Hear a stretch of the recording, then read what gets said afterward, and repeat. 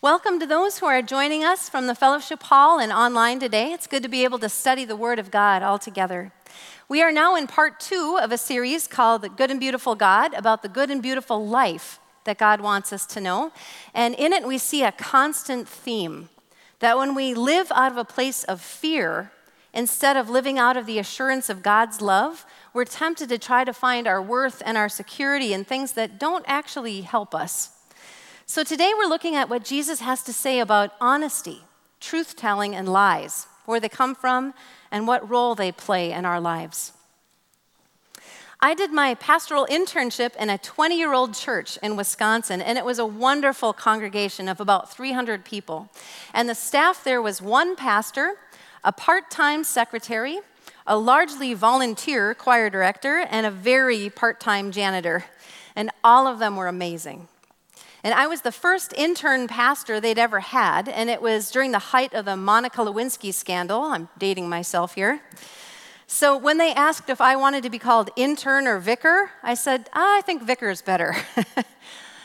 So that year I was Vicar Angie.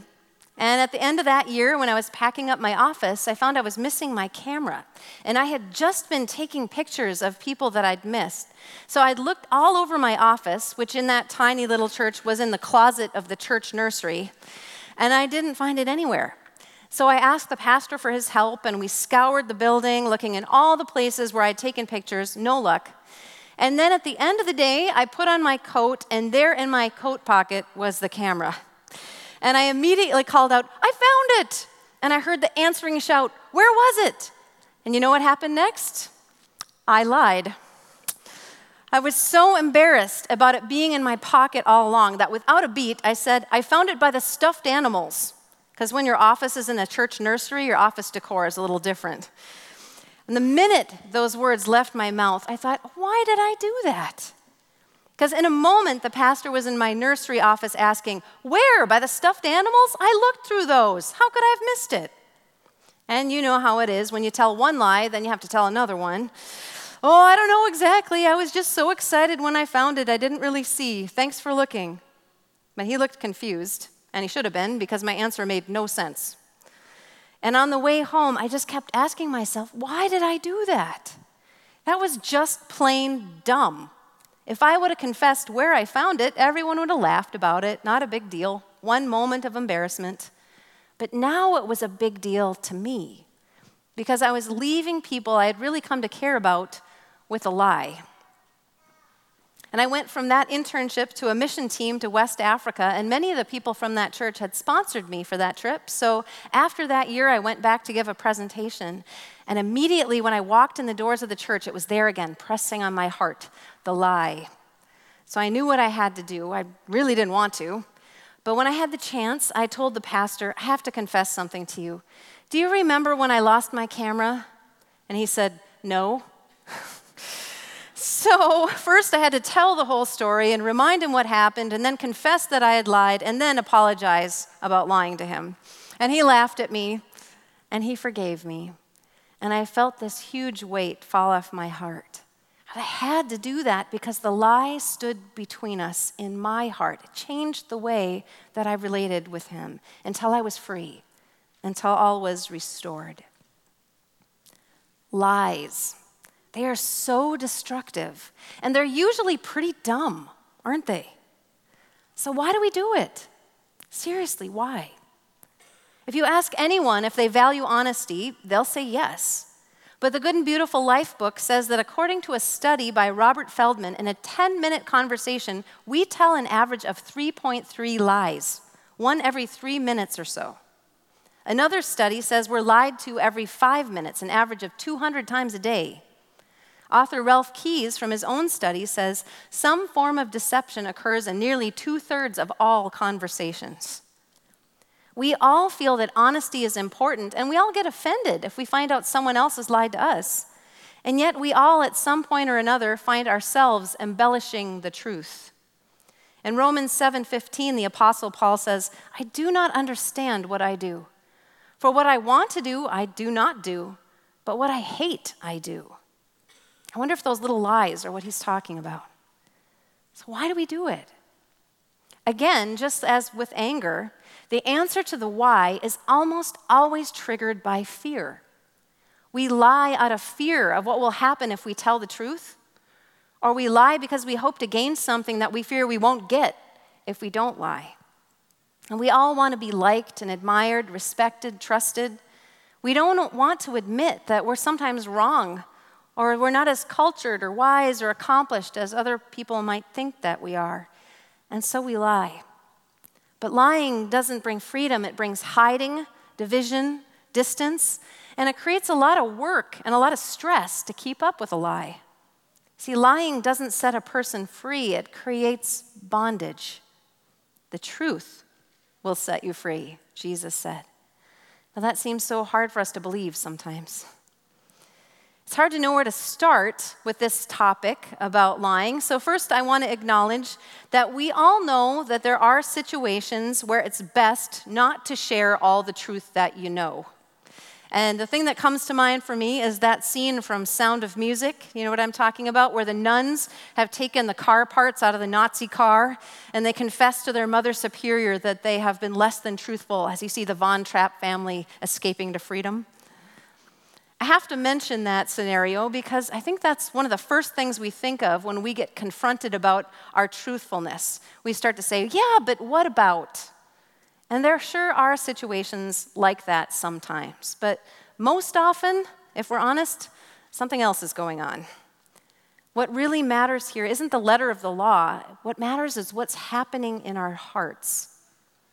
When we lie, are we really trying to protect the Von Trapps? Or is there something else we're trying to do? When we don't speak the truth, what causes us to make that choice? What are we afraid of? Where are we looking for worth? And what does a heart look like that finds its value securely in Jesus? Does a heart that secure need to lie? What does that say about us? So again, taking a look at our truthfulness can serve as a diagnostic to help us see what's really going on in our hearts, to help us see our need for the love of God to be our foundation. To see what we need as the cure, we first have to see what's broken in us, and that it actually is a problem, both of our souls and for the world around us. Because people don't change until they recognize that the pain of staying the same is worse than the pain of the change. So do we see the toll that our little white lies take on us and the world around us? God gave us his commandments for the purpose of creating a trustworthy world. And we all want a trustworthy world, but somehow when it comes down to us telling the truth or a lie, we don't actually see how that applies to our choices. So let's take a look at some. As I said, the first reason for lying is usually fear of getting into trouble. And you have seen this in every kid in the world, including you. When I was in elementary school, my uncle Leroy, my mom's youngest brother, lived with us while he was going to Bemidji State University. And my dad would come home from work and ask, who left their dolls lying all over the living room? And immediately my sister and I would say, Leroy did it. Poor Leroy. Lying to get yourself out of trouble is the most common reason for a lie, and depending on how good a liar you are, it might actually work for the moment. But if the lie doesn't get you in trouble, it has the unintentional effect sometimes of getting someone else in trouble. My example about blaming Leroy is funny because it's so obviously false. But what if my parents did think that my college-age uncle was leaving Barbies in various stages of wardrobe malfunction all over the house? Hurting Leroy wasn't our intention, but lies have a way of hurting others beyond what we can see. Jesus calls Satan the father of lies in John 8:44 for a reason. And Jesus says the truth will set you free in John 8:32 for a reason. Satan wants us to live in lies because when we trap ourselves in untruths that we have to serve with other untruths, we also start to live in shame. When we start to believe that our lies are better than anything we actually have to offer, we devalue what God has told us is valuable in us. And living in the dark, we won't go to God for restoration. It's the oldest trick in the book. literally, if the book is the Bible. Because do you remember in the story of Adam and Eve in Genesis? After falling into sin, falling for the evil one's trick, sinning against God, their response was to hide from God. What if they had stayed in hiding? But God didn't let them hide forever, did he? Because he loved them, because he knew they had to move forward, he went and sought them out, calling them into the light, calling, "Where are you?" And they had to come out and face the truth of what they'd done. And it wasn't fun. There were real repercussions that came from their actions. But when they were in the light, when they were truthful about it, they could move forward. And they did. Satan is the father of lies because he wants us to live hiding from God and hiding from one another. Because if we never admit or confess where we've been wrong, we will never allow it to be made right by Jesus. But just as God wouldn't let Adam and Eve hide without coming and calling them back to himself, in Jesus, God came after us too, to call us back into relationship with him. In John 3:19 through 20, Jesus says, "This is the verdict. Light has come into the world, but people loved darkness instead of light because their deeds were evil. Everyone who does evil hates the light and will not come into the light for fear that their deeds will be exposed. But whoever lives by the truth comes into the light, so that it may be seen plainly that what they have done has been done in the sight of God." Jesus said the truth will set you free. And people often also say the truth hurts. And guess what? Both are true. But it's a hurt that leads to healing. Honesty with the self and with others is important to our health, and it's also important to a trustworthy world. And Jesus talks about the importance of trustworthy speech in Matthew 5 when dealing with each other. He said, "Again, you have heard that it was said to the people long ago, 'Do not break your oath, but fulfill to the Lord the vows you have made.' But I tell you, all you need to say is simply yes or no. Anything beyond this comes from the evil one." You see, in the culture of Jesus' day, people would intentionally lie to each other in the bargaining process to try to get the best prices for themselves. And only when they promised with an oath were they actually considered bound to doing what they said they'd do. But Jesus is saying here, don't be a person who needs to make an oath to keep your word. Be a person of your word. When you say yes, mean yes. When you say no, mean no. And the problem with this for so many people today isn't that they don't want to be people of their word. It's that this world doesn't let our no be no very often, right? I think pressure to perform, to please people, leads people to lie about what they actually can accomplish and then live under the pressure of trying to accomplish what they said they could do until they need to make up lies about why they didn't accomplish it. There's a lot of people out there living under crushing expectations, feeling like failures, when in truth, they're not failures. They're humans who can only do so many things. What they need is to know that regardless of what they can accomplish and what they can't, that they are unconditionally loved. And in that security, they can use the word, "No, sorry, I can't do that. Here's what I can do." Let your yes be yes, and your no be no. The truth will set you free. And anything beyond that comes from the evil one. Because the evil one likes nothing better than to make you feel like everything depends on you getting everything right. And if he can keep you running, trying to please other people's expectations or even your own, you'll never ask God what he wants for you or for the world. Real love allows people to say no and still loves them. If you're lying because you're afraid your success, you're being loved, you're being valued depends on saying yes when you mean no, you'll never have a life of peace or health. God wants more for you than that. Because when it comes down to it, why do we lie really? Because we don't believe that what we are is enough. We lie because we've bought into the lie of the evil one about us, instead of what God has shown us in Jesus Christ. But Jesus' call to discipleship is a call to live in the light, to speak truth, to not lie about yourself or anyone else, because you don't need to. The truth is, God already knows the worst about you. He loves you anyway. Jesus saw that you were worth dying for, worth going to the cross for. He knows the worst, but he also knows the best of your heart. And through the blood of Jesus, that best you is the you that he sees. That's the you that he's calling to himself. And there's no reason to lie to someone who already knows the truth. You are a sinner in need of grace. You are imperfect, broken, and a work in progress.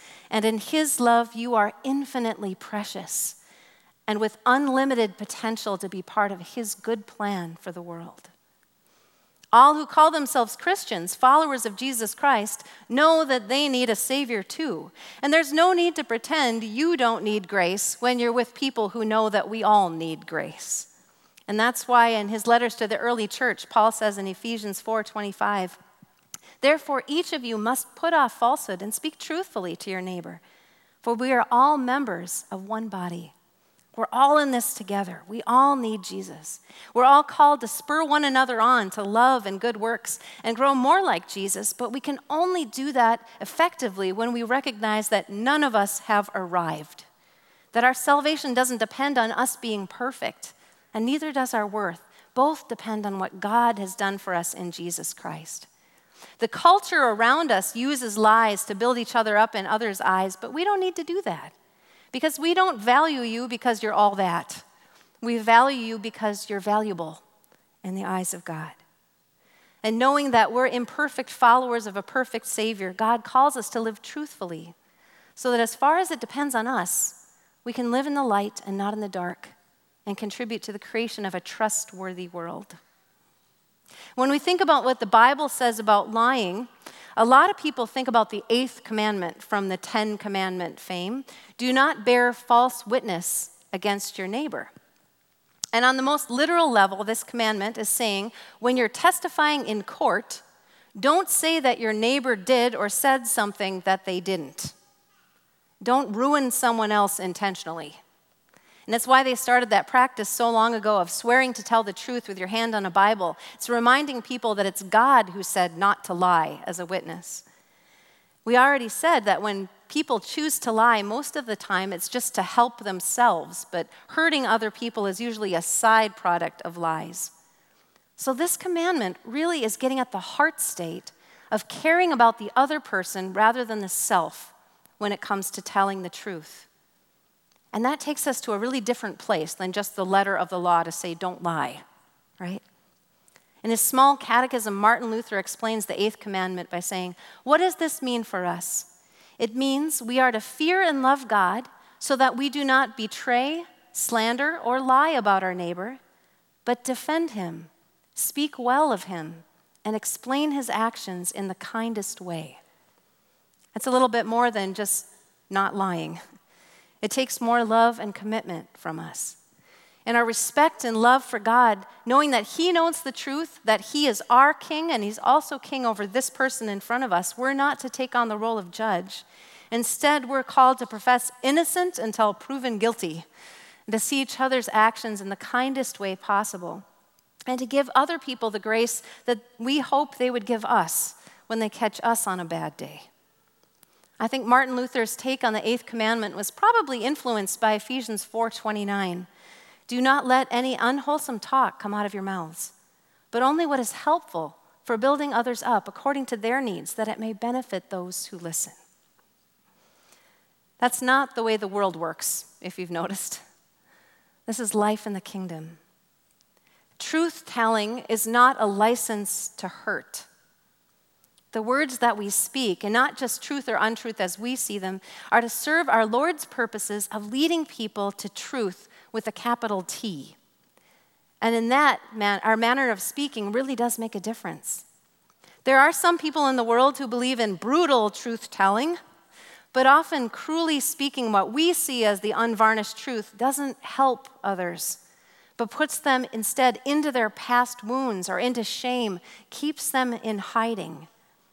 Truth-telling about other people's faults as we see them without love actually can feed into the lies of the enemy that have been keeping that person in bondage, unable to grow past those faults, unable to know the truth of God for them. Both love and truth-telling are important for a trustworthy world. Jesus had some words to say about that too, about thinking that we can remove a speck from someone's eye while we have a plank sticking out of our own. We are called to speak the truth, but in love, in ways that will help others to see the truth with a capital T, that although they too are broken in many ways, like all of us, that they're loved with a perfect love. And out of the base of that love, we can have the courage to face the truth about how we need to grow together. Ephesians 4:15 says, "Instead, speaking the truth in love, we will grow to become in every respect the mature body of him who is the head, that is Christ.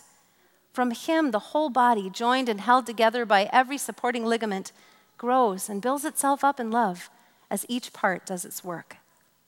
See, God calls us to be a community together, trusting not in our perfection or our accomplishments, but in his perfect love.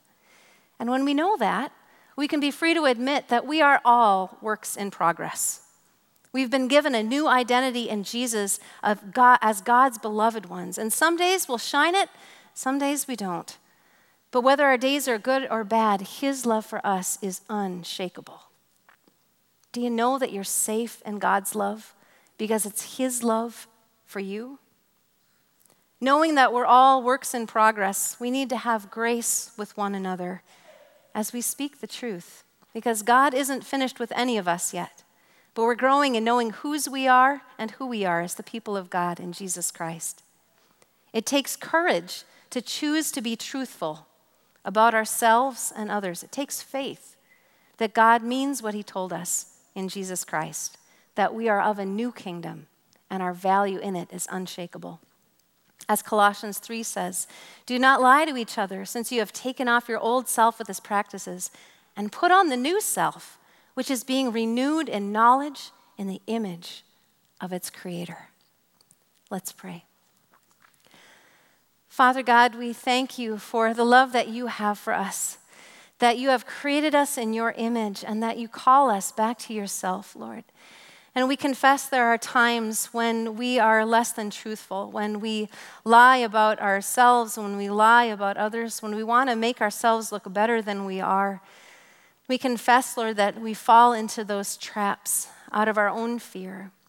But Lord, we pray that you would help us to see the truth that sets us free, the truth that is your love for us, the value that you have given us. And we pray, Lord, that you would help us to live in the light, to speak truth with one another, to build a trustworthy world, Lord, as you have created it for us. We pray that we would find our hope, our life, and our future in that solid truth of your love and your saving grace for us. In Jesus' name we pray. Amen.